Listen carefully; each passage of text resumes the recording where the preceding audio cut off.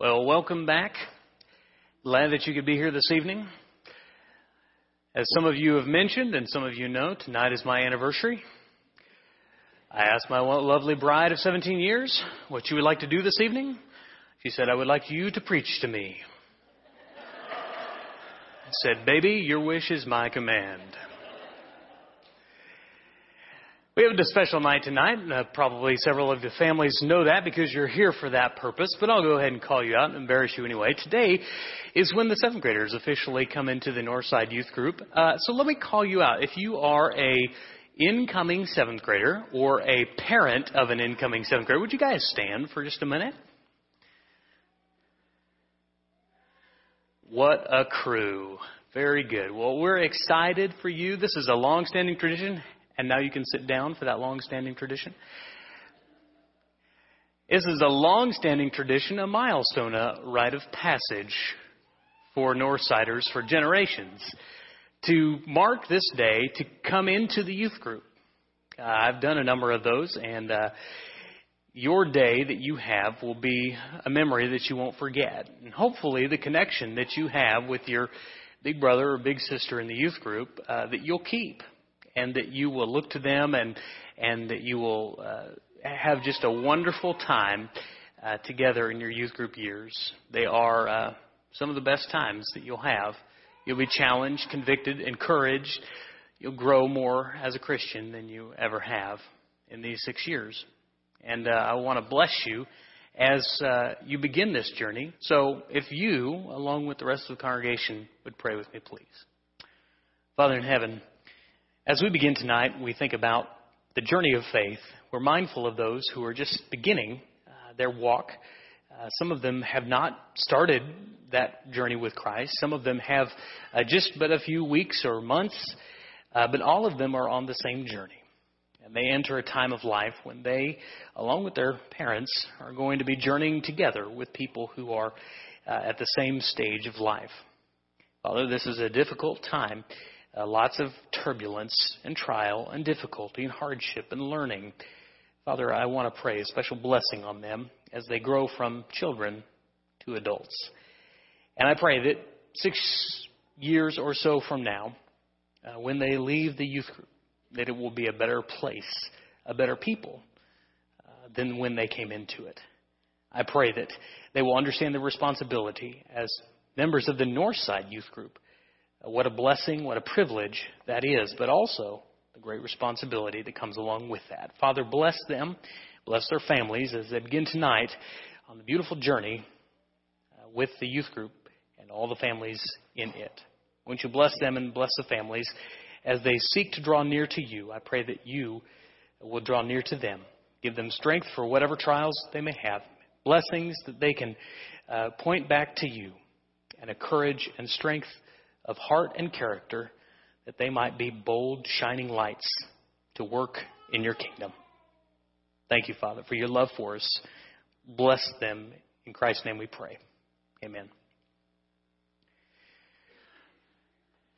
As we talk about stories of faith, we are going through the Old Testament and the New Testament. Our theme is Hebrews 10:23, and that's kind of been this whole verse that this series had been centered around.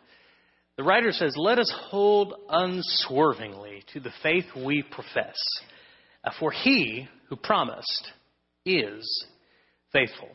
So tonight, as part of this series, we're going to look specifically at Moses. And we're really not going to look at the entire life of Moses. That's been done. I want to just focus on one particular verse of his entire story. Numbers chapter 12, verses 1 through 3.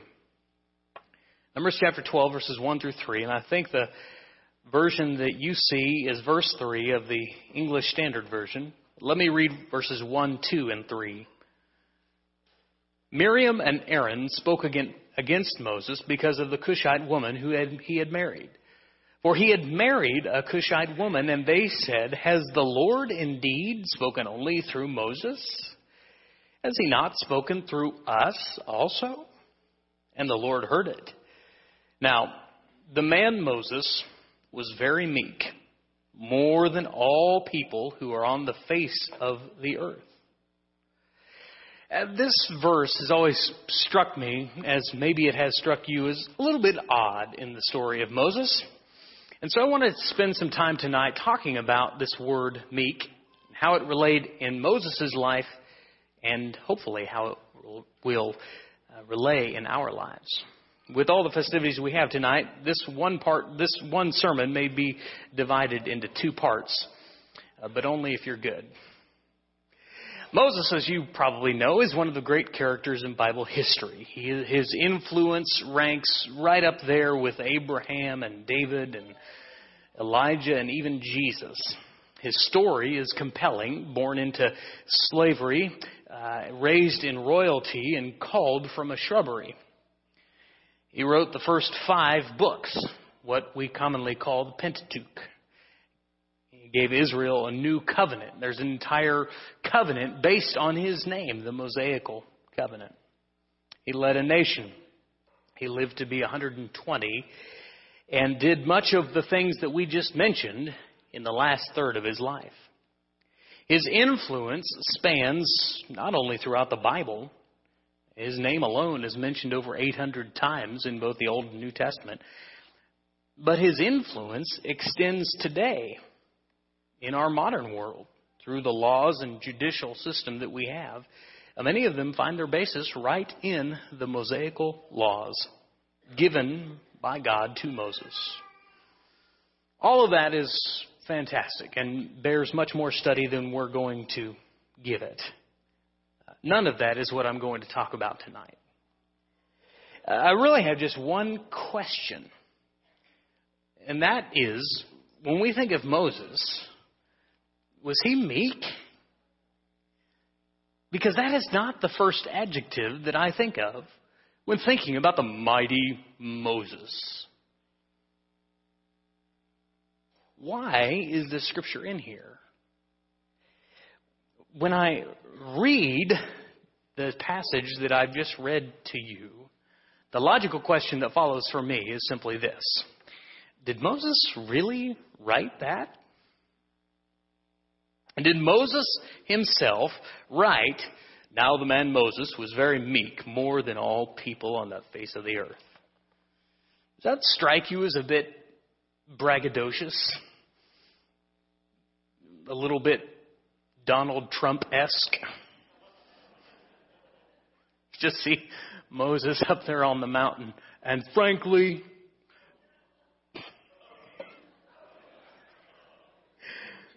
there is no one as meek as me. I am very, very meek.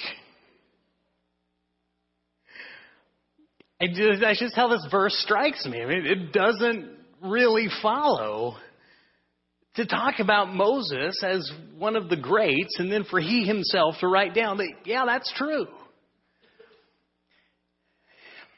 It's a little more problematic than that. Some liberal theologians look at this verse and they say, clearly Moses did not write the first 5 books of the Bible. Clearly he did not write Numbers. No one who was so meek would write that about himself. All right, well, let me explain. First of all, we need a definition. So we go to where you find definitions. Used to be Webster, now it's Google. And Google says that meek means quiet, gentle, and easily imposed upon, submissive. The opposite of meek, is assertive. Meekness means mild-mannered. Some people would say it means weak. If you're not good with, if reading that definition is too difficult for you, let me just give you a picture of meek. I realize how dated of a picture this is. You'll excuse me just a second. 7th graders, this was a man by the name of Mr. Rogers. He was a weird guy who wore sweaters at inappropriate times. And he would want to be everybody's neighbor. And he talked like this. Well, yeah, they're looking at me like all of you are looking at me. This is Meek. This is what we think of. Was this Moses? Was this the great leader of Israel? Please won't you be my neighbor? This fallacious understanding has given way to the idea that Christian people are to be the same way. That if you're a Christian, what God calls you to be is very kind, overly polite, but effectively a doormat. Because that's what Moses was. That's what Jesus was. I don't know if you're familiar with the DISC profile. It's a little inventory you can do. And companies, businesses use it a lot to kind of figure out where their employees, like what their temperament is. And you have DISCs. They stand for different temperaments. I don't get into all that. What I like to remember are the symbols for each temperament. And the DISC, you can remember pretty easily. The D is the lion, dominant. Just come in, be the steamroller, be the pusher, be the driver, be the force, be the visionary. The I is the otter. It's the people person, the fun person. They're always about having parties and having fun and socializing. The S is the retriever. The retriever's the team player. It never wants to cause a fuss. Always willing to get along. Just goes along, doesn't like to make waves at all. And the C, that temperament is, the picture of that is the beaver. And the beaver is very detail-oriented, like has all sorts of lists and very task-oriented and just get things done, but just get it done and pay attention to the details. Planning is very important. So you have these four temperaments. And if we buy into this fallacy, then what Christians are all supposed to be is the retriever. Just good old team players. And don't make any waves. Just get along with everybody. Now, my contention is tonight that is not who God calls us to be. It's certainly who Moses was not. But if we understand this a little bit better, maybe it'll help us understand what it means to be a Christian and to be strong and courageous and to practice bold faith in a increasingly dark world. As we said, these two pictures don't seem to line up. These two characters, these two impressions. And yet, the scripture says that Moses was the most meek of all that were on the earth. And Mr. Rogers would be sort of our visual definition of meekness.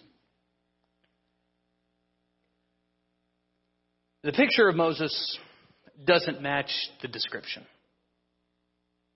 Moses killed a man, Exodus chapter 2 says, and not only did he kill a man, he wasn't even apologetic about it. He tried to cover it up, Exodus chapter 2 says. Moses, called by God, confronted the dominant world power, the Pharaoh. Now, if Pharaoh wasn't a lion when he started, after a lifetime of being bowed down to, I can guarantee you Pharaoh was a lion temperament. Because his word was the gospel. His word was absolute command. Moses went up to that guy and defied him and questioned him and challenged him.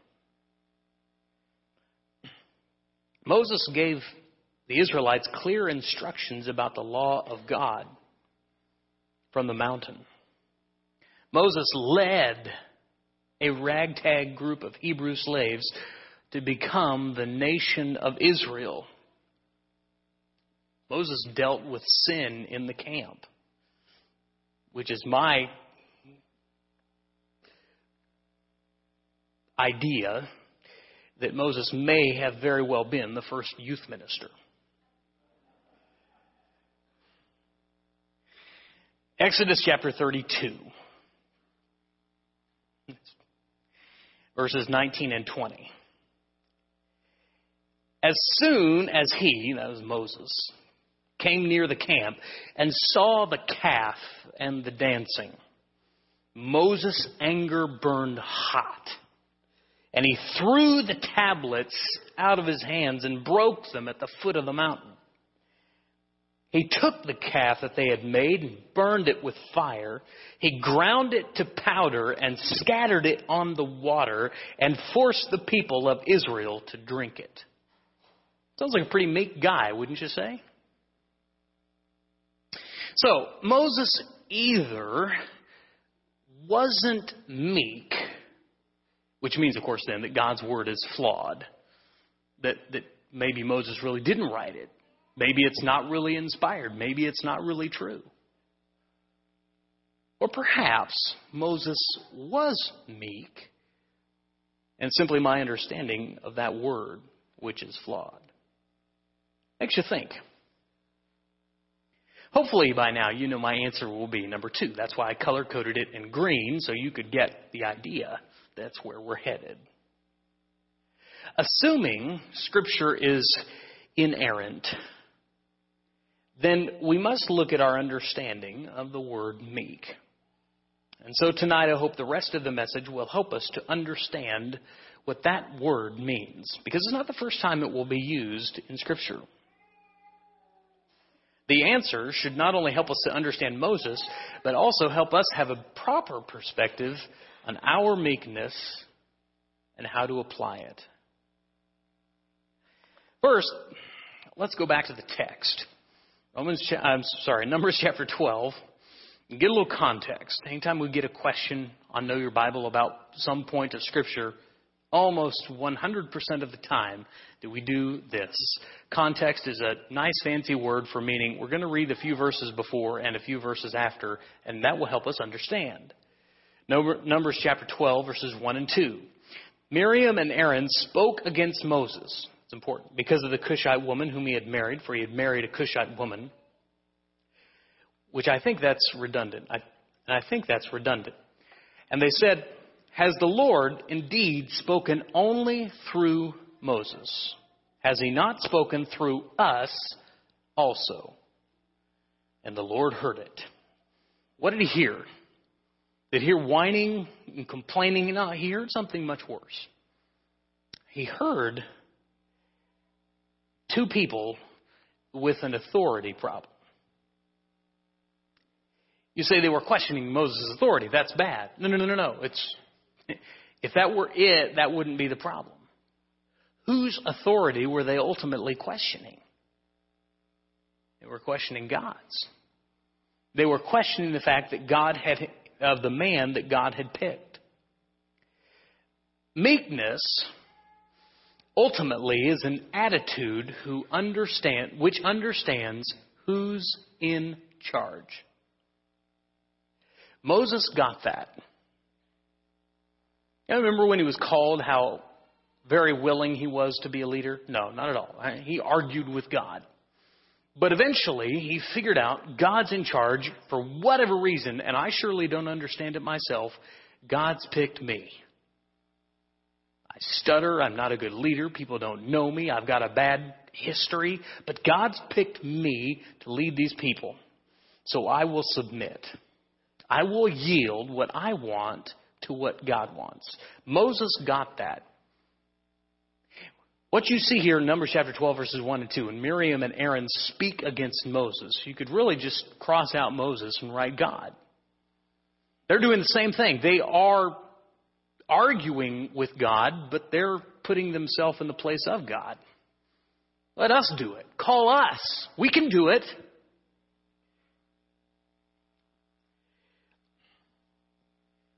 The opposite of meek, as we said, is assertive. Now, being assertive, in my what I'm trying to set up here, I don't think being assertive is a problem. In fact, I'll contend, I think many times Christians aren't assertive enough. We cower in fear.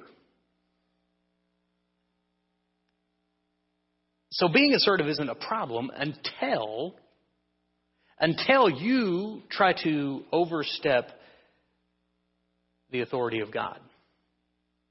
You usurp, or try to, his authority. And when we do that, the Bible has a word for that, and it's called sin. Every example of people trying to, the very first sin, that was how the enemy approached them. Did God really say? Oh, come on. He doesn't mean that. He knows that when you partake of that fruit, you'll be like him.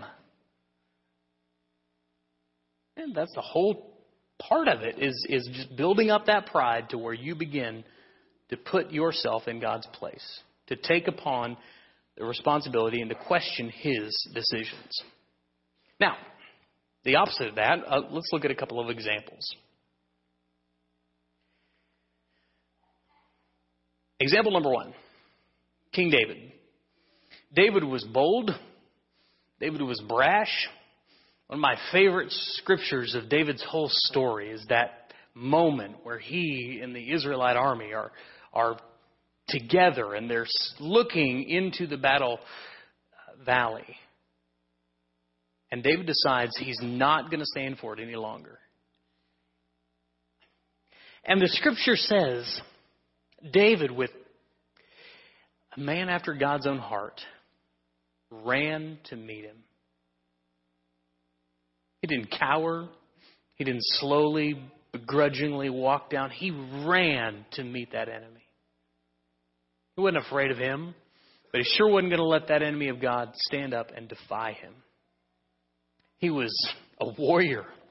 Saul has killed his thousands and David his tens of thousands, the scripture says. He was a leader. Naturally, he was a poet. Some of the best descriptions of God we have came from David's hand. The Lord is my shepherd. I shall not want.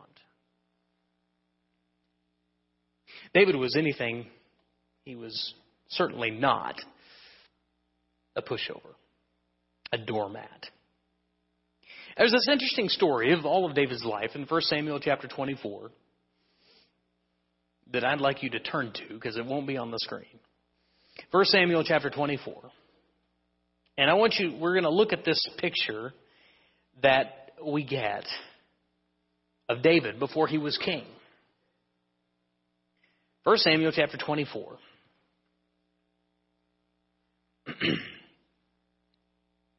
When Saul returned from following the Philistines, he was told, "Behold, David is in the wilderness of En-Gedi."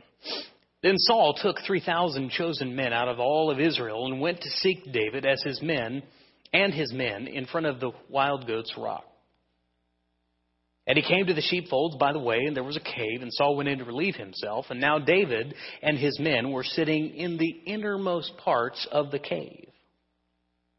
And the men of David said to him, "Here is the day of which the Lord said to you, Behold, I will give your enemy into your hand, and you shall do to him as it shall seem good to you." Now that wasn't the Lord speaking, that was David's counsel. And David arose and stealthily cut off a corner of Saul's robe. And afterward, David's heart struck him because he had cut off a corner of Saul's robe. You said, why does that bother you? He said to his men, "The Lord forbid that I should do this thing to my Lord, the Lord's anointed." You see his attitude there? Totally the opposite of Miriam and Aaron. He understood who Saul was. As bad of a guy as he was, as terrible as a leader as he was not in a place to remove God's anointed. Going on, to put out my hand against him, seeing he is the Lord's anointed.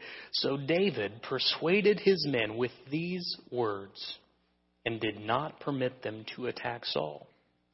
And Saul rose up and left the cave and went on his way. Afterward, David arose and also went out of the cave and called after Saul, "My Lord the king."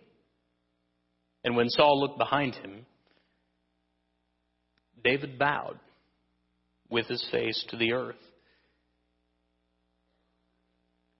and paid homage. You understand what meekness is? This is a picture of it right here. It was not like Saul was a beloved king or leader. It wasn't like there was thousands of people clamoring for David to be the next king, and yet David knew his place. And David said to Saul, "Why do you listen to the words of men who say, 'Behold, David seeks your harm'? Behold, this day your eyes have seen how the Lord gave you today into my hand in the cave, and someone told me to kill you, but I spared you." Now, the important part is what he says next, the why. "I said, I will not put out my hand against my Lord, for he is the Lord's anointed." Saul was a bad leader. Easily the case could be made that he was a bad king, that his ego went too far. He made many mistakes and sinned in many ways, but he was God's anointed. David wouldn't touch Saul because God had called Saul. God had anointed Saul. And David respected that. You see, meekness has to do with our attitude not toward other people, although that's a byproduct. But first and foremost, meekness has to do with our attitude towards God, toward his authority, toward those he has anointed, toward those he has called. I think we would do well to keep in mind David's example of meekness. Because it wasn't weakness, but it was putting his strength and his gifts and his abilities under God's total control. I have another example and 3 more points to make, but I know we've got the 7th grader and their families coming in tonight, and so I'm going to make this one sermon into 2. And I hope that you'll consider whether or not Moses was a meek man, but of greater importance is asking whether or not you yourself are meek. I think you can still be assertive. I certainly think you can be a lion. I think the Christian community and the kingdom at large needs more bold people. But that doesn't mean those people are weak or meek or doormats. Meekness has to do with our attitude towards God and toward his will. And we'll look at that more next week. If you are ready tonight to submit your will for a lifetime, Jesus said there's only one way to do that, and that's through him. If you're ready to put him on in baptism, you're making a lifelong commitment, ready to begin this journey of daily sacrificing your will to the Father's. Like David, like Moses, and like more that we'll see next week. If you have other needs of the congregation, we'd certainly be happy to pray for you and with you and submit our wills collectively, together, to God's will and lift you up in prayer. Whatever your need might be, I beg that you would come as together we stand and sing.